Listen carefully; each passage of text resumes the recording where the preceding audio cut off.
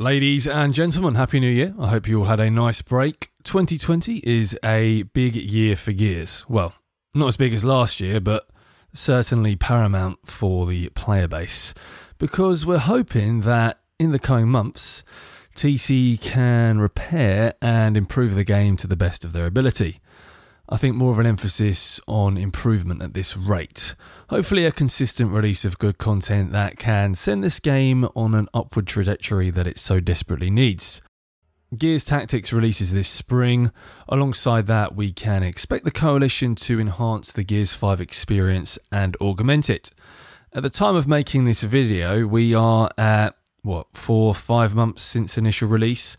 We'll be hitting 6 months by the time Operation 2 hits, maybe beyond that. So that's something to think about. It's weird, isn't it? As I've said before, the industry will see Gears 5 as a success because it objectively is, but us fans may see it as something far from that. I think all the decisions that have been made, it's just annoying. Anyway, this isn't a blind complaint video. First of all, thanks to Pete, the Razored Edge, for letting me use his footage. I've used quite a lot of his footage, so thank you, mate. He's a good guy. Just as a preface, I'm going to predominantly be talking about Gears of War online experiences and what it means to be a fan of this franchise. I've been a fan of Gears of War for a long time. I'm sure my personal Gears Genesis story is similar to yours. Mine involves the innocence of walking into the game store at 13 years of age, walking up to the cash desk and asking the manager for a difficult game. I have vivid memories of this, primarily because at the time I was heavily invested in Call of Duty 4, a game that was dominating alongside Halo and Gears at the time. COD 4 was just a bit too easy. It didn't require an advanced train of thoughts, especially when playing it for 6 or 7 hours a day. I really fancied something with a challenge, a learning curve, something more engaging. Anyway, cut a long story short, in the winter of 2007, the manager suggested Gears of War. And then I had to get my mother to buy it for me. The anguish and callous lack of forgiveness that Gears of War bestows on a young boy can truly shape a gamer. Coming from the autonomous breeze of COD to the hellish torment of Gears is quite, it's frustrating and harrowing. After beating the campaign, composed of ominously daunting sound assets that I still miss to this day, I ventured into the depths of hell. Versus. After my first game of the brutal nature of Gears multiplayer, I received about 3 messages, compounded into what felt like a disciplinary letter, detailing how much I sucked and how my best course of action would be to snap my disc in half. This was before people would, tell you to uninstall a game. The original Gears of War, for me anyway, wasn't where I particularly took a liking to the franchise. I enjoyed and respected the campaign for what it was and the universe for its dark, intriguing nature, but following the abundant hate from anyone unfortunate enough to be on my team, I returned to Call of Duty with the boys. I forgot about Gears for the first half of 2008. My focus was primarily on COD 4 and its first and only DLC map pack. Infinity Ward produced 3 new maps and I'd never handed over Great British pounds faster. Summer soon came and I stumbled across an interview with Cliff Bleszinski. Bigger, better, more badass. Remember that? A tad cringeworthy looking back, but it worked. It was an effective, straight to the point slogan that captured people's interests. Winter came soon after and so did Gears of War 2. This is where Gears got serious for me.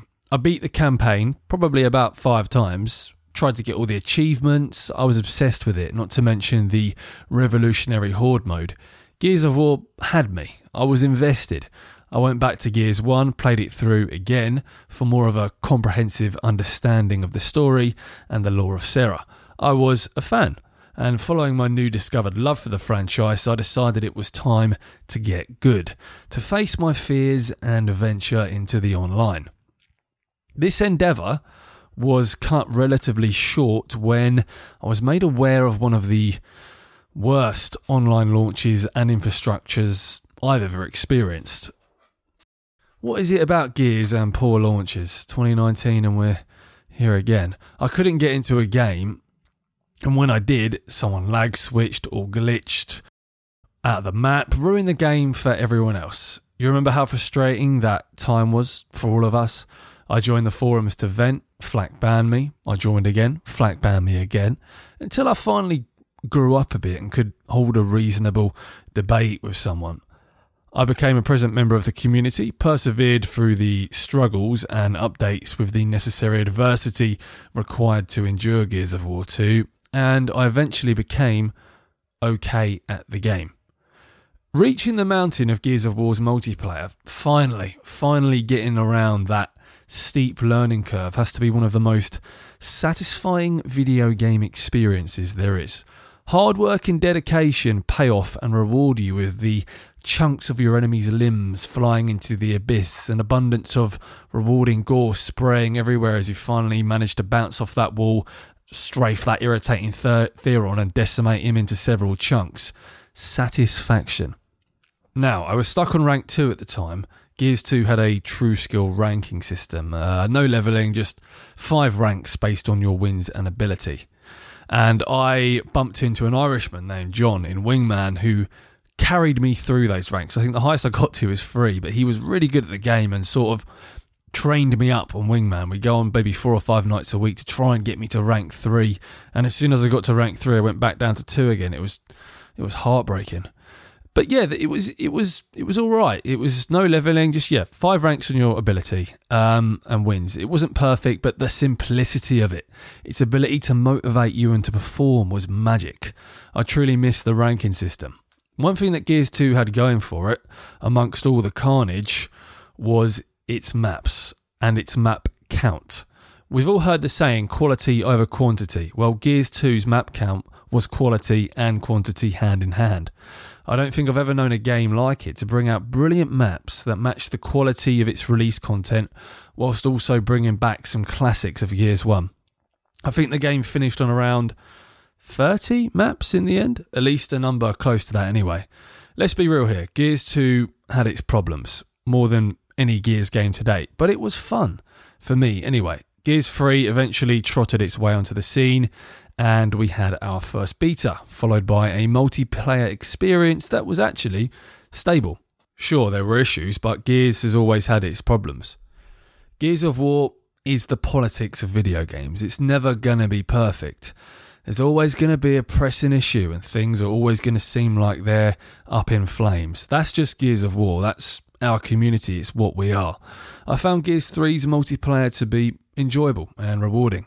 The maps were good, not the best we've had, but they were good enough and helped make for what I remember as an enjoyable experience. I was having a lot of fun. Judgment then came along and I lost my interest for the most part. I was playing it, but nothing like I used to. Then Microsoft bought the franchise off Epic when we thought Gears was dusted, and Black Tusk Studios became the Coalition. I started Gears Feed. I was brought on as a forum moderator, and before I knew it, I was in Vancouver visiting the Coalition. That picture is actually from the second time I visited. Yeah, that is a black eye. Some twat in a club about 4 times the size of me elbowed me and 2 others in the face as he was barging through the myriads of people. Just what you want when you're about to be introduced to Rod Ferguson. Along came Gears Ultimate Edition, soon followed by Gears 4. It was a golden age for Gears of War. We had many titles ahead of us. Things were good, yeah. But Gears 4 had its problems, and there were a lot of lessons to be learnt from the microtransactions and the way to deliver content.